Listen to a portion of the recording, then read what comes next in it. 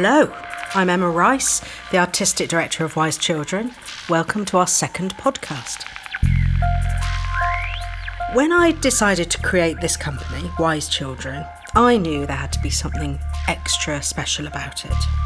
The company was born out of such personal and professional upset that it just had to matter. And it had to be more than just a touring company. Now, I was 50 this year, and it's brilliant being 50. It's right smack in the middle. It's when you say that your life matters, that this is it, and that your decisions need to make a difference. So, with that sense of power and fury and excitement in mind, I decided that whatever work we created for the theatre, we needed to pass on our knowledge and to create, enable and support the next generation of theatre makers. Now, there's also a really practical reason for doing this. It's sometimes really hard to find the actors that work in the way that I want to work. Some of the actors I've been working with for the last few years are the best in the business. And because of this brilliance, they're in great demand. They're getting TV work, film work, and other great theatre work.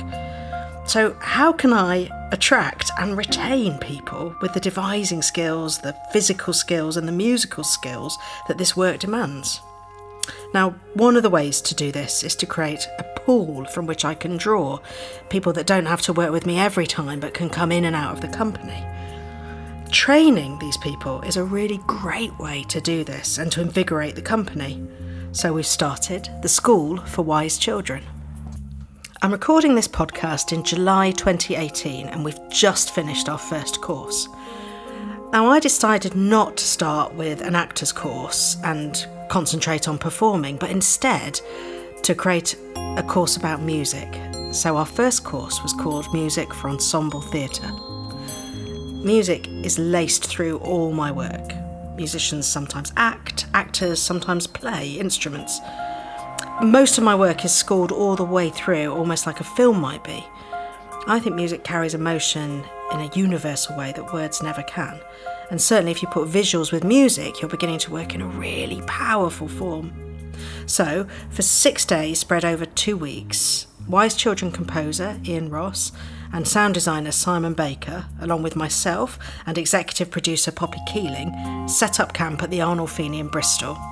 We had 12 students and oh my goodness, it was better, more exciting, more exhilarating, more illuminating than I could ever have imagined.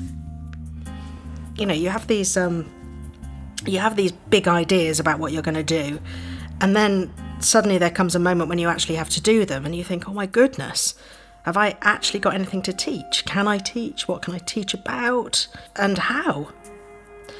In fact, getting this group of talented young people into the room with my collaborators and actually thinking through what we do, thinking about how to explain it and exploring it with this group of people was fascinating. And it was also really moving because we found ourselves talking about our processes and our passions and the way we make work in a way that we never would normally. Normally, we're just making the work. We're smashing through it in rehearsals and getting on with it, getting to first night, getting through previews. We thrill and excite each other, but ultimately we're getting on with our jobs and not really thinking about how we do it. The School for Wise Children has changed all of that. Here's Ian Ross to explain a little more. To be a musician with Wise Children and the way that Emma works, it's important, I think, to have a good foundation of technical ability. You've got to have done your practice so you can come into the room and be able to execute ideas quickly. You have to be able to learn a tune without music. You have to learn it by ear. And you have to be patient, that you're not necessarily going to be playing the same thing over and over again. You might suddenly have to half the tempo, you might have to suddenly put it in a different key, you might have to just suddenly throw it all away after weeks' work. I'd say that's not being patient, that's being flexible. Flexible, okay, yeah, flexible. And patient. But then I think patient too, yeah. From experience, I think, yeah. I think because a musician will repeat something to make it better, and then when it's better, it's a banker. That sort of. And then I come along and pull it to pieces. And pull it to pieces, yeah. Or cut it all together, which is actually a great lesson, I think, for a musician as well, is that nothing is set in stone. That you can just quickly move on with ideas and let them go. And what about storytelling? Because I think the musicians in my shows are real storytellers. Yeah, well, there's the obvious thing, which is if somebody's speaking shush, which is really obvious, but it's surprising how not obvious it is to lots of people who, are very experienced in playing music for theatre off sheets in pits. And that very basic thing, if somebody's speaking shush, and that's not just volume, that's expressing ideas or bubbling up through it in whatever way, it's actually really important to know when to play and when not to. I often talk about thinking that the speaking, the text, is like another line of music, so you don't want to have a big fat bit of music underneath it, you want to thin it out. Exactly. So, is that one way of saying shush? Definitely that. Thinner is the way. And that, I think, is in all sorts of ways. Harmonically, it's important to be thin, so it's not too dense, there's not loads of harmony, there's not too many complexities under text, because you can be very simple and guide the emotion or guide the narrative by being more simple. You just mentioned pits and music and paper.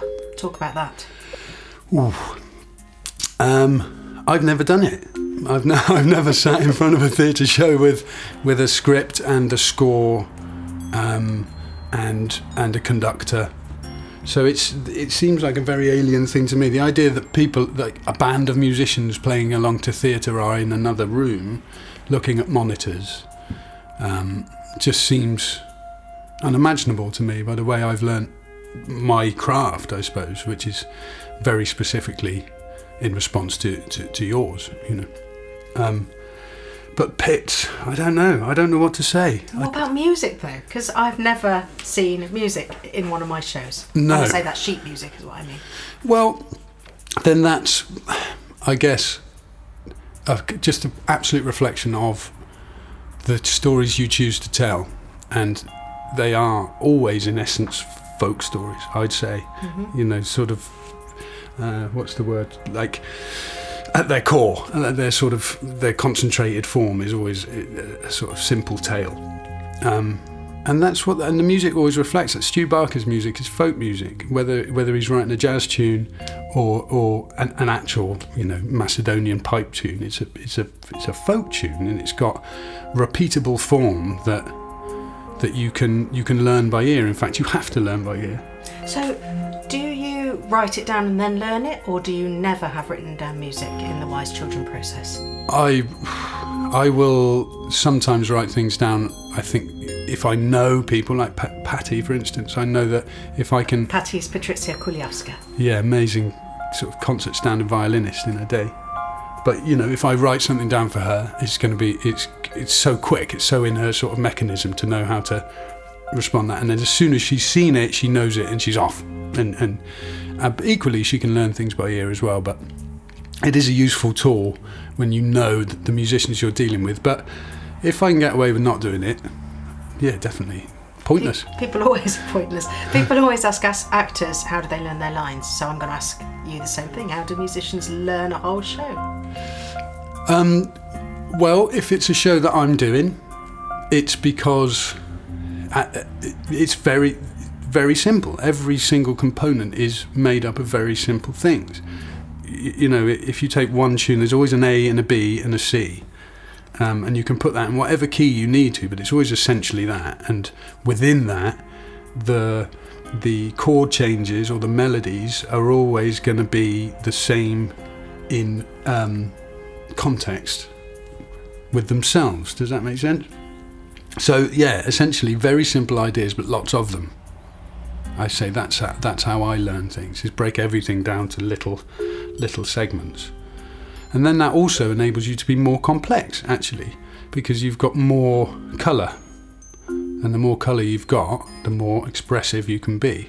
But it's just primary colour rather than sort of complex shades, And I know exactly what you're talking about. And also, you're linking it to the story. So I watch the musicians emotionally respond to the work in the same way that actors are, which is they know what they're playing because they know what bit of the story they're in. Exactly. And it's working on I would call it on a soul level, that there's a soul music about what you do. Definitely. And then what's surprising and just super interesting to me is then how you take those responses, people's responses, and form it and direct it in the direction where you want it to go, which is surprising to me sometimes. Like, oh right, well I was feeling that completely wrong, and then you have a whole other perspective of something that you've created.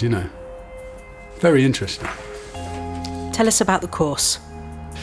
On day one, I wanted to get a very high energy start to the process. I wanted everybody to feel like, actually, from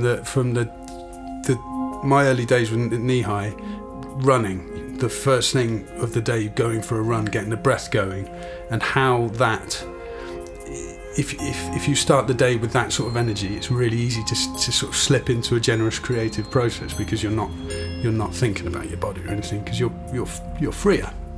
So I just wanted to get that going, everybody to know each other's name very quickly, to be singing together very quickly, to break down any feelings of nervousness, which I had, and I knew that they would have as well, and that the ability in the room was very varied. So yeah, it's just important to get those ideas flowing quickly, and that's what you can do from a group situation with singing, is see exactly how it is that people respond to ideas, but also how they sing, their confidence with singing, their ability as well. So did you make everybody sing, even if they weren't singers? Everybody, yeah. Because from that you can gauge characters so perfectly and know how to respond to their needs, Yeah, so then we did that big vocal warm-up, loads of physical stuff, lots of breath, lots of silliness, games, rounds, and rounds are great because you can. It's such a perfect example of simple ideas that, as long as you keep firm with their simplicity, you can layer them and make complex musical ideas. So it's just a great lesson immediately.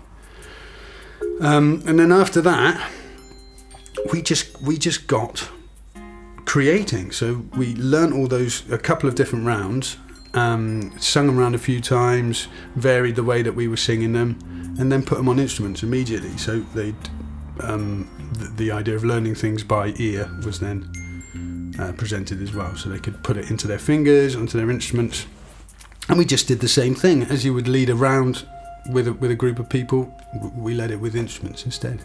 So you were working really fast and really practically. Yeah, exactly. Just how I like it. Yes, and simply. At the end of the first weekend, I set all the students some homework. I chose one of my favourite children's book, which is a really simple alphabet book, and gave each student 2 letters of the alphabet. And Ian asked them to write a simple 8-bar moment to go along with that visual image and the tiny amount of text there was. So we had a really simple idea and asked them to create a very simple bit of music. Here's Ian again. It was a great framework for explaining further what I was trying to push home, which is the beauty of simplicity in this way of working, because alphabet, 26 small themes. So I sent everybody away to really come back with a very distilled idea for each one. I was trying to encourage everybody just to take that and come back with a key or a rhythm or a 4-bar phrase or a little tune, something just so that perfectly distilled told that story. The second weekend, I thought we'd bring in some guests. So I invited in Daisy Maywood and Mark Antolin, who just finished touring my Knee High production of The Flying Lovers of Vitebsk. I wanted to demonstrate to the students up close and personal how actors work with musicians and how the integration of text and movement and sound really works in the flesh.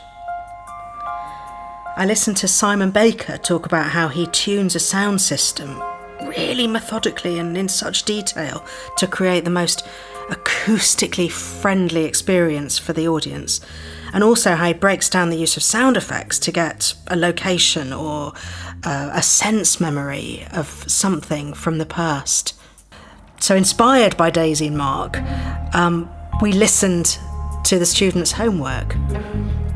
And by that point, we could really sense that a company was beginning to form. Friendships, musical compliance. It was really a buzzy room by that point. And we decided that the following week, the final week, we were going to perform the whole of the alphabet, 26 bits of music, to an invited group of people. These students were about to get a crash course in theatre making. We invited Tristan Sturrock, my long-term friend and accomplice, to come and work with us. And he created a one-person show based around the alphabet and this children's book and all the work that the musicians had done. Ian, myself, Simon, Tristan worked exactly like we would if we were creating a piece for wise children. We responded instinctively to the ideas, we pulled them and pushed them into different shapes, and we created a show. On the Sunday, we rehearsed it, we teched it, we ran it, and then we performed it.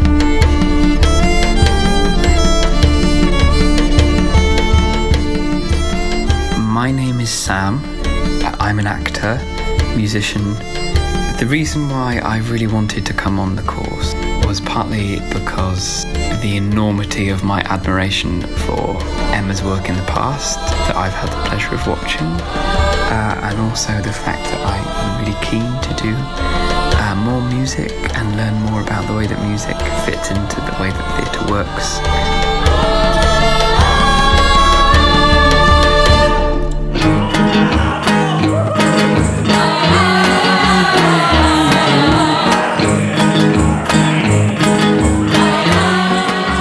I took many things away from the course. The power of simplicity and more confidence in myself. A room that is full of people who are enabling each other to take risks. I think we also had loads of fun.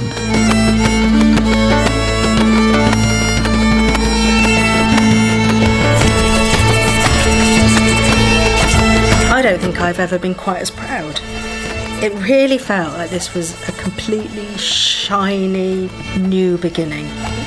And not only for the people that had come on the course, but for us. It felt like we were a community and that we said together that this matters, that what we do matters. And it's good, it's thrilling, it's unique, and we're going to share it. And we found a way to share it. It was a really special event.